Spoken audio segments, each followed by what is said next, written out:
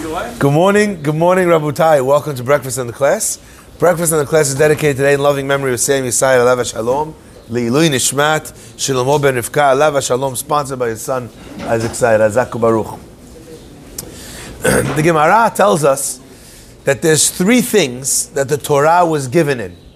The Torah was given ba'esh, u'ba'mayim, u'bamidbar. It was given in fire, it was given in water, and it was given in the desert. Now, literally, of course, this refers to the fact that when God came to Har Sinai, there was fire on the mountain.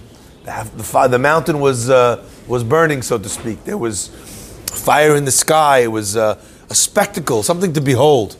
Not only that, we know that there was deep clouds and thick clouds that's coming. So, of course, there's also an element of water, of moisture that's there. Bamidbar, where were they geographically? At the time when they received the Torah, they were in the desert. But Al-Chachamim explain this expression of the Gemara in a homiletical way. They explain it as a mashal, as a metaphor of how Torah was given back then, but also how Torah is given, received, and practiced today. There are different modalities that a person finds themselves in when it comes to the Torah. And those concepts and those modalities were given in order for a person to be able to fulfill their role in the way that they keep Torah. So one mode, one setting of a person is esh, fire, passion. When they're excited, when they're energized, when they're on fire. Now, that concept is meant to be used when a person comes to pray. That's meant to be used when a person comes to be in a class to study. Instead of sitting there when the rabbi is giving over the Gemara class, you're sitting there like this in a daf yomi, half asleep, right? You want to be in there. You want to be asking questions. You want to be contradicting back and forth. What are you talking about? That's not what we said yesterday. How does this fit with something else? I don't understand. There's a fire and an energy that a person's supposed to be bringing to the asiyah, to the doing of the mitzvot. On the other hand, we also have the idea, the concept of mayim. Mayim represents that which extinguishes fire, okay? When it comes to the averot, the negative commandments of the Torah, and a person's excited by them, whether it's his desires, whether it's the fact that he's angry or passionate about something that somebody did to him, right? At that moment, he really should be taking a little bit of cold water and putting out that fire. It's meant to be done with karirut. And therefore, if a person feels that, that even if they're going to do the wrong thing, it's going to be done not with energy, with excitement, with passion, then it's much easier to not get invested and to walk away from what's it called. You ever see a person gambling, at a table, or they're in the fantasy football, whatever the case is, they're putting their money down, they're getting all into it. That makes it so much more difficult to get out. And Rabotai, while I'm here on this subject, I just want to throw something into the mix. And love me or leave me, like they say. But I am what I am, and I'm going to say what I feel needs to be said.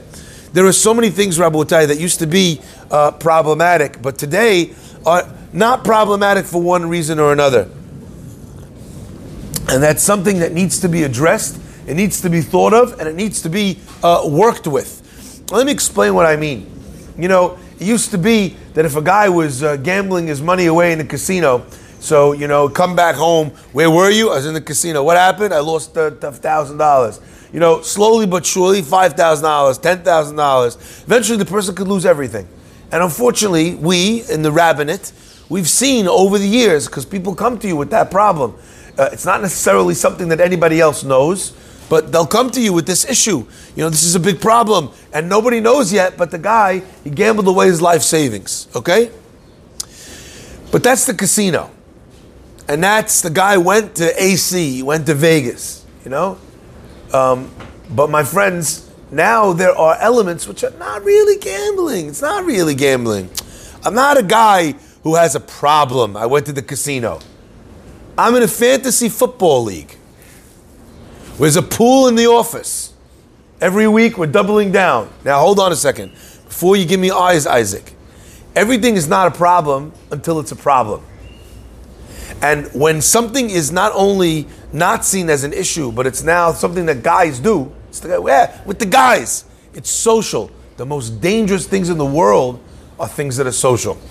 Because on some level, number one, it's destigmatized. Number two, it's something that you can't tell yourself is a problem because everybody else is doing it too. Rabotai, again, I don't know how many people this has happened to, but you start having in shul where there's a lot of people drinking, right? Eventually, it's a social thing. And the guy, 10 years later, 5 years later, he gets home every night, it's a drink, and then it's 5 drinks. And then every time he goes out with the wife or with the friends, it's 10 drinks. And the guy can't control himself. And then you have a raging alcoholic, and a guy's life is destroyed. Why? The guys, come on, social, this, that. We're just having fun. Now again, I'm not telling anyone they can't have a l'chaim. I have no problem with l'chaim. I'm not this guy that believes that you have to take everything from everybody and everything is asur and everything is mabisir. I don't believe that. I believe that people, number one, can be trusted. I believe that people should be able to live life in balance and in moderation. What I'm saying is, keep your eyes open. When the NFL decided that they're going to have commentators speak about the spread, only about the spread. There's whole shows dedicated, not to football anymore, but to fantasy football, okay? When you're watching a game that doesn't matter at all, and a guy throws a pass, and the guy runs across the 40-yard line, and they're down 20, and you hear the whole stadium go, ah, right? It's irrelevant play. And what's going on? The guy just beat the spread because there was this amount of yardage. There's this amount of thing. They scored a touchdown. The differential now is 30 points instead of 38 points. Irrelevant. But that's it. Spread. They went for 2. Spread. We slowly start to take something that was a harmless thing, and we're giving it wings. We're giving it horns. We're giving it teeth. Okay? The Torah was given ba'esh u'bamayim. It was given with fire and it was given with ice. It was given with cold. It's important to understand and to witness your passions and your dispassions. Where am I excited? Where am I not excited? If I'm getting a little too excited by the flag football, by the fantasy football, maybe this is becoming a problem. Okay? Getting a little too much into the social drinking. Maybe I'm telling myself it's just me and the boys, but it's not you and the boys. It's you in the bottom of a cup. Okay? Be aware. Recognize. Watch yourself. Again, no one's telling you can't do anything. Just saying, watch yourself. The Torah teaches us, Chacham, a wise person, Enav birosho. Okay? The rabbis understood that there's times when boundaries are blurred, the gates are taken down, and then mistakes happen that ordinarily we never would have let happen. You know, when people are close, good friends, they're friends, couples of friends. Yes, there's a point where your friendship with someone else's wife, that's a problem. It's not appropriate. You've gone beyond. Now, again, where is that line? Everybody's got to figure this out. You know, how friendly are you? Now, again, no one's saying anything asur. Because you know what? When we get to the place when something is asur, a lot of times it's already too late. No, it's asur now. Now I'm going to stop that I'm an alcoholic. Now you can't stop, Rochi. Now you're going to stop that you're a gambling addict. Now you can't stop because you're an addict. Recognize in your life. I'm talking about things that have addictive properties, but I'm also talking about every mitzvah and every avon. Most of the way we live our lives are built around the habits we create. You start going to shul, you get in the zone. Slowly but surely, it becomes a thing you can't imagine not doing. Whereas before, it was a big deal to come to shul once a week. You slowly start coming once, twice, 3 times. Now you're coming every day. Now you're in the zone. Now it's part of your routine. Creating those habits, figuring out what you want to be passionate about, where you want to put your fire, is perhaps one of the most important decisions a person can live their life with. And what you want to be dispassionate about. You know, sometimes all of your friends are doing something, you don't want to stick out. You don't want to be that one guy. It's not what you want. Okay, so you know what? You want to go do it? Go do it. But what's your energy like when you're doing it? How into it are you when you're in a place where you shouldn't be? My friends, I want to share this with you because I think it's so important. Every single thing that we have in this world can be used in a positive way and in a negative way. Borei Olam did not create the world in order to deprive us of it. We don't believe that. That's Christian. That sanctity happens when a person doesn't enjoy themselves in this world. We're supposed to enjoy ourselves. But Rabotai, we have to choose when and where to use each and everything. Lo taturu achare enechem ve'achare levavchem. I love that line. What does it mean? Do not stray after achare, after your eyes and after your heart. You know, your eyes can decide what you look at. Your heart could decide what you like and what you don't like. And you could decide for your heart what you like. And you could decide for your eyes what you want to see. Lo taturu achare enechem. Don't be led astray after your eyes, as if you're this helpless puppet. You know, this is what I saw. Now this is what I want. You know that that's going to happen. Don't be there. Don't look at that. You have some guys that compulsive buyers. You know, my wife, she doesn't like when I go to Costco. You know why? Because I come back with the whole Costco. I'm the worst guy in the world. If you send me to Costco on a fast day, Shema Yisrael. Lo taturu achare enechem. Now that's something which might be harmless, okay? But acharei levavchem is the same thing. Dictate to your heart what it should want. Now we live in a world that says you can't, the heart wants what the heart wants. Lies. Heart wants when the heart wants when you let go of the reins. Says the Torah was given in three ways. Ba'esh, u'ba'mayim, with fire and with water, with passion when you need it, and with this kind of No, you want to go tonight? You don't got to fight the guy. I'm not in the mood. I'm not in the zone. You know that line? I'm not feeling it. You hear people say this all the time. I'm not feeling it, Rabbi. You're not feeling it? Okay. Do you use I'm not feeling it when it comes to the wrong things? Because that's a great tool. Can't fight the Yetzer Hara. You're not strong enough? Just tell the Yetzer Hara, not now. I'm in pajamas already. Not now. It's a bit of a hassle. Not now. Not feeling it, I'm not feeling it. You go, who's going? All the good excuses that you have to be able to shut down the right things could also use to shut down the wrong things. But my friends, what's the third of these three attributes that the Torah was given in? It was given with fire, with energy. It was given with coldness, but it was also given with Bamidbar, in the desert. I love this last one because in the allegory that we're using over here, that it was given with Esh. It was given with fire. It was also given Bamidbar. What's that communicating? The Midbar, the desert, is a place. It's not a place of population. It's not a place of cities. It's not a place of billboards. It's a place of emptiness. It's a place where people don't own fields and they don't own houses. It's a place that doesn't have villages. There's an old dictum that says it takes a village to raise a child. Now, we all know that this is true. And in our community, many times we benefit from the education given from the village. In a community, as an example, we'll use ours in the Syrian community. There's things that just kids get trained in because that's what everybody does. Now, is all the things that our community does, are all those positive things? No. But sometimes you take in the good with the bad. There's things that our kids don't think of just because that's the way the community is set up to work. My friends, the Torah was given in a midbar, a place where there is no villages, a place where there is no crowds, and there's no billboards, and there's no TV shows. In this place, in a desolate, in an empty place, a person can learn Torah. Now I want to share with you something, because I think that this is very powerful. When a person is thinking in their own mind, when a person is experiencing a concept in their own space, so to speak, the way you set up your internal space, a lot of times dictates whether or not you'll be able to receive information in a positive way or at all. Let me give you an example as to what I mean. You have a bunch of things on your mind.